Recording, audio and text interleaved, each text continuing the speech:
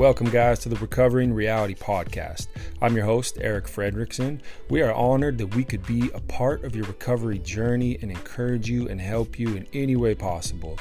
Before you enjoy this awesome podcast, we also just want to let you know there is a whole bunch of free resources that you can find on our website at recoveringreality.com. Enjoy the podcast. We're on the phone with Erik Frederickson. Erik, earlier in the morning, I called you the founder of Recovering Reality. Was I correct to do that? I want to make sure I'm right. Yeah, that's correct. It's a recovery coaching and speaking business that I started some years back. Yeah, that's correct, though. All right. Well, we want to make sure we're titling you correct. Erik, you're on the phone with myself, Ryan Pasternak, alongside Michelle Spring. Michelle. Good morning. How are you? I'm doing very well, Michelle. Thank you. You're welcome. I'm good. I was telling Ryan earlier that I had the chance to hear you speak at a Rotary meeting. Was it last month or the month before that? I can't know. It's all running together right now. But you were so captivating, and everyone was, I'll be honest, I don't know if you've been to a Rotary meeting before that, but everyone was on their edge of their seat, and you just had everyone in the palm of your hand, and we stayed over more than normal. And so I just am excited for our listeners to hear what you have to offer, because you are very talented and you have a lot to say. Well, thank you. Yeah, I remember that day. I think it was a month or two ago at the New Philadelphia Rotary meeting, and yeah, I appreciate it. That's encouraging, and I'm passionate about it. Seeing as where I came from, I'm very passionate about it. Yeah, so tell us where you came from. Well, interesting. In 2 days from today, we'll mark 11 years into my journey of recovery and breaking free from addiction. And it was bad. For the sake of time, I'll just say suicide attempt and overdose, a lot of jails, multiple rehabs. I watched over 30 of my friends die, just a conservative number. I stopped counting, maybe not right in front of my eyes, but all around me, from drugs, alcohol, all related. So I'm no stranger to the insanity of it all. I came from a good home and just got sucked into that world, because addiction doesn't discriminate. Addiction really could care less if you're what your gender is, what your race is, how much money you have, don't have, where you're from. It really could care less. It's out to kill, steal, and destroy. And so I'm no stranger to it. Very, very grateful to be doing what I do today, and this week will be a little bit of a celebration in that journey. Yeah, Erik, first off, let us extend our congratulations on that 11 years of sobriety. Not only is that amazing for yourself and your family, but you're giving those who you're helping and those who you'll help in the future hope. So congratulations from us at the radio station to you, and pretty much from the entire community listening. Well, thank you, sir. It means a lot, man. It's a big deal. Thank you. It is a big deal, and right now there's a lot of big deals going on, and for you it seems to be a compounding problem. These news reports have been focused, as we've started them on the morning show, around the coronavirus response, and obviously that's playing into the situations that you're dealing with on a daily basis. Can you show us what you're seeing arise out of this, out of not only a pandemic, but this addiction crisis paired with the pandemic? Right. Yeah. I'm wrapping my head around what just my last week has been like, with all my phone calls and messages and everything. And it sucks. Can I say that on the radio? It sucks, man. Feel free, because it's true. Obviously the pandemic is a problem. But I'm starting to wonder, is our response to it, which is needed. I get it. I don't want to get too much into that, but you kind of can't not. It's a very real problem that's going on, and I understand the response and people's caution and everything. I completely get it. It's causing a lot of problems for people. The interesting thing, just to say quickly about that, is for some people, this is kind of like a vacation. That might not be the right word, but they're kind of stuck at home. They're still getting paid or working from home, and they're just bored and isolated, and that can create problems. But then for other people, they just lost their business. They don't even have money. They don't know what the future looks like. And so it's affecting everyone, but it's also case by case, depending on what people do for a living and with their family and different things, and it's tying right in. It's just hammering on the recovery world and the addiction world. Isolation is just the breeding ground for depression and addiction. And the thing is, from my perspective is, look, this addiction issue has gone nowhere. There's been a little less talk of it recently because much of it is based upon the overdose numbers. How many people have died of overdose has kind of been the point that we've gone off to see what this epidemic has looked like. And I understand it can be difficult to tie in all of the effects of it all, and there needs to be some sort of point to stand on to see how big of a problem it's become.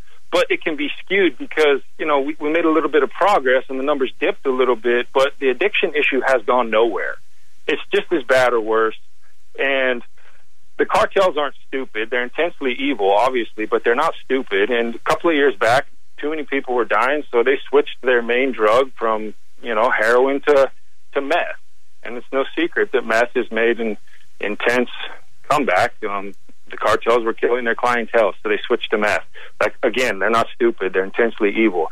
But now that people are stuck at home, what do they want to do? They know people are at home, and they know a drug like heroin is going to be, people are going to dive into that a lot more than they are meth while they're stuck at home. So they've switched back over, and it's made a really sad, ugly resurgence.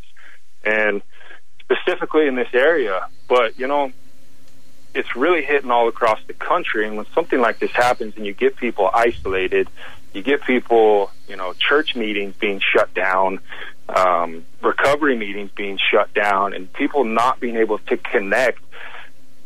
Some people just don't have the tools, some people, and past that, even people that have the tools with a lot of recovery are suffering right now. I'll just be honest, what my last week has been like, okay? Yes.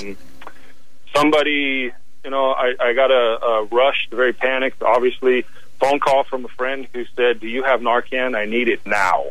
And they sent a loved one over to pick it up, and they took it back home, and they saved their loved one from dying. I've gotten multiple calls from people saying, "Hey, can you connect with so-and-so? Grandma just saved their, grandson from an overdose in their house last night from Narcan. Hey, can you connect with so-and-so? They relapsed. Hey, so-and-so died. Hey," like, it's just been constant. This is a week. This is in a week that you're dealing with this. This might be a little less than a week even. This is in the last, but specifically, yeah, for the last week, it's been constant. Even last night, before I went to bed, got a message from someone else. "Hey, so-and-so's son overdosed last, grandma saved him with Narcan." Like, it's just been constant. That's so crazy. It is, and what saddens me and also frustrates and provokes me is that it takes people dying to get people back on this topic again. Mm-hmm. It takes something like this for people to say, "Oh, whoa, we got to pay a little bit of attention to this." It's like it never went anywhere. Right. Everybody has Narcan these days, and I'm all for it. Just got to participate in someone's life being saved a few days ago. I carry it in my car. I'm all for it. But everyone having Narcan skews the numbers of what the addiction problem is really like, because we go off of overdose death, not just overdoses, even overdose death. And there's so many people being saved that it skews the numbers. And then when you get people stuck in isolation, for lack of a better way to put it, people are dropping like flies. I know people are relapsing right and left. It's just, and I mean, I could go on and on and on about that, but it's a bigger problem than people think. It's not a cause to say, "Hey, our community is horrible. Hey, everybody, be afraid, watch out." It's not what I'm saying at all, but let's also be real, right. Okay? It doesn't matter what community you live in all of America, there's drugs in it, period. So it's not a knock on this community or this area. It's everywhere. And the less intentional, the more we just kind of push it to back page news, it didn't go anywhere. And it's rearing its ugly head right now because of the isolation. And it's sad. And when people relapse, we like to think, well, when the pandemic goes away, when we get a grasp on this and everything, well, this addiction issue that's reared its ugly head will just kind of go with it. Not exactly. Relapse doesn't work like that. Some people don't recover from a relapse. Some people get sucked back into it, and they're back into that addiction for 5 years and maybe don't make it out. So just when the pandemic dies down doesn't mean the addiction thing that's popped up even worse than ever is just going to die down with it. So with that, Eric, when we're looking at what sounds like a bleak situation, what options are there? What would you say, or if to those who are reaching out to you, what can they do while we are socially distant and isolated from each other to really help these people in the same way that we're able to when we're face-to-face and meeting with people?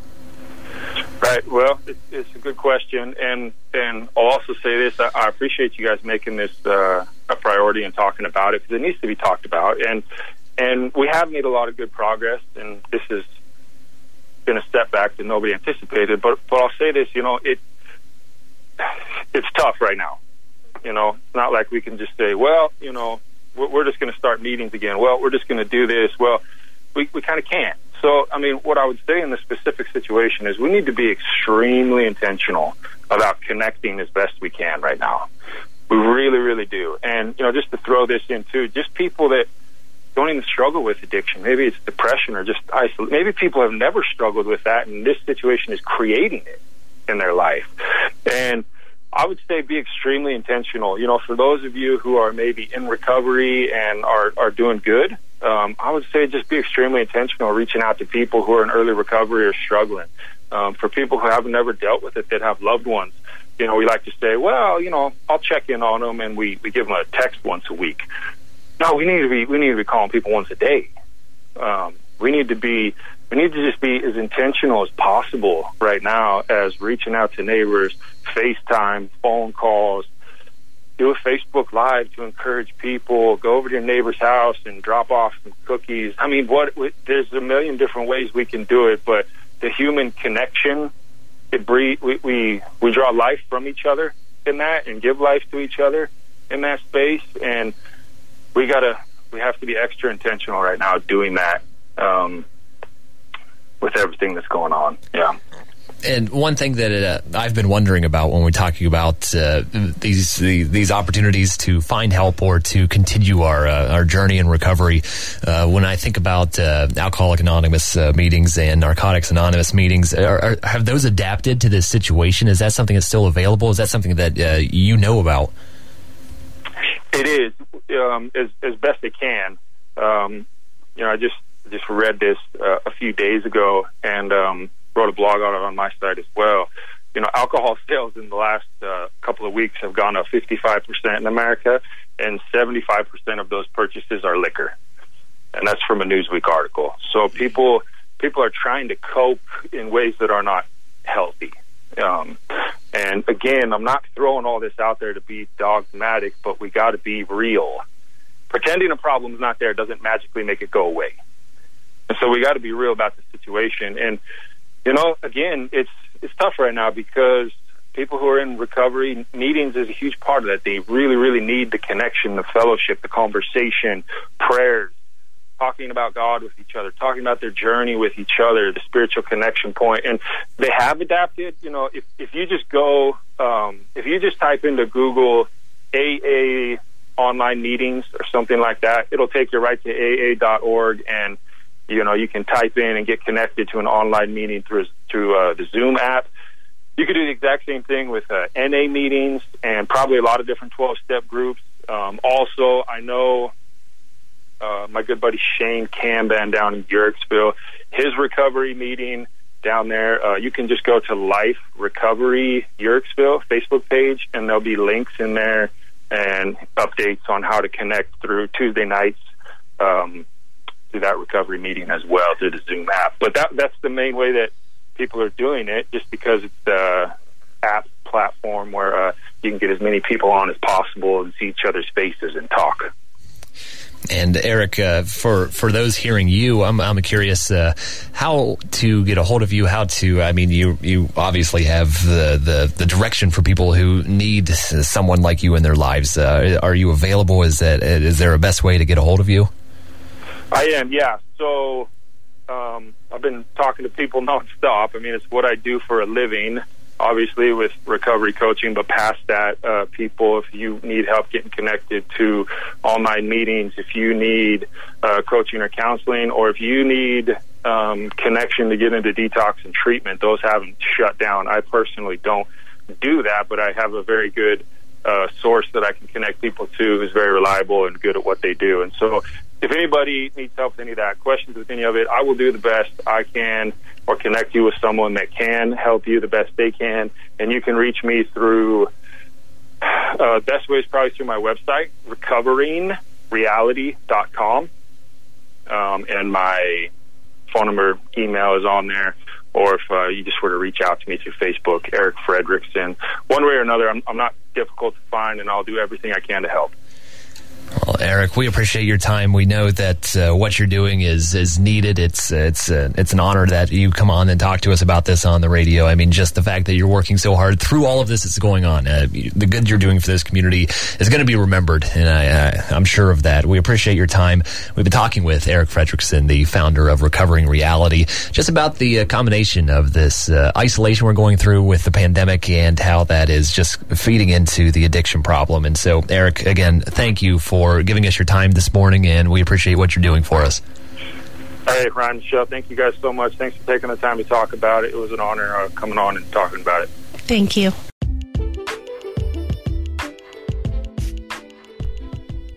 Thanks for joining us on another episode of the Recovering Reality podcast. If you're interested in recovery coaching, please reach out to us, get plugged into a free 20-minute session so we can get you on the road to transformation. If nothing changes, then nothing changes. You can start a brand new life starting today. Look forward to hearing from you guys. Thanks for joining us.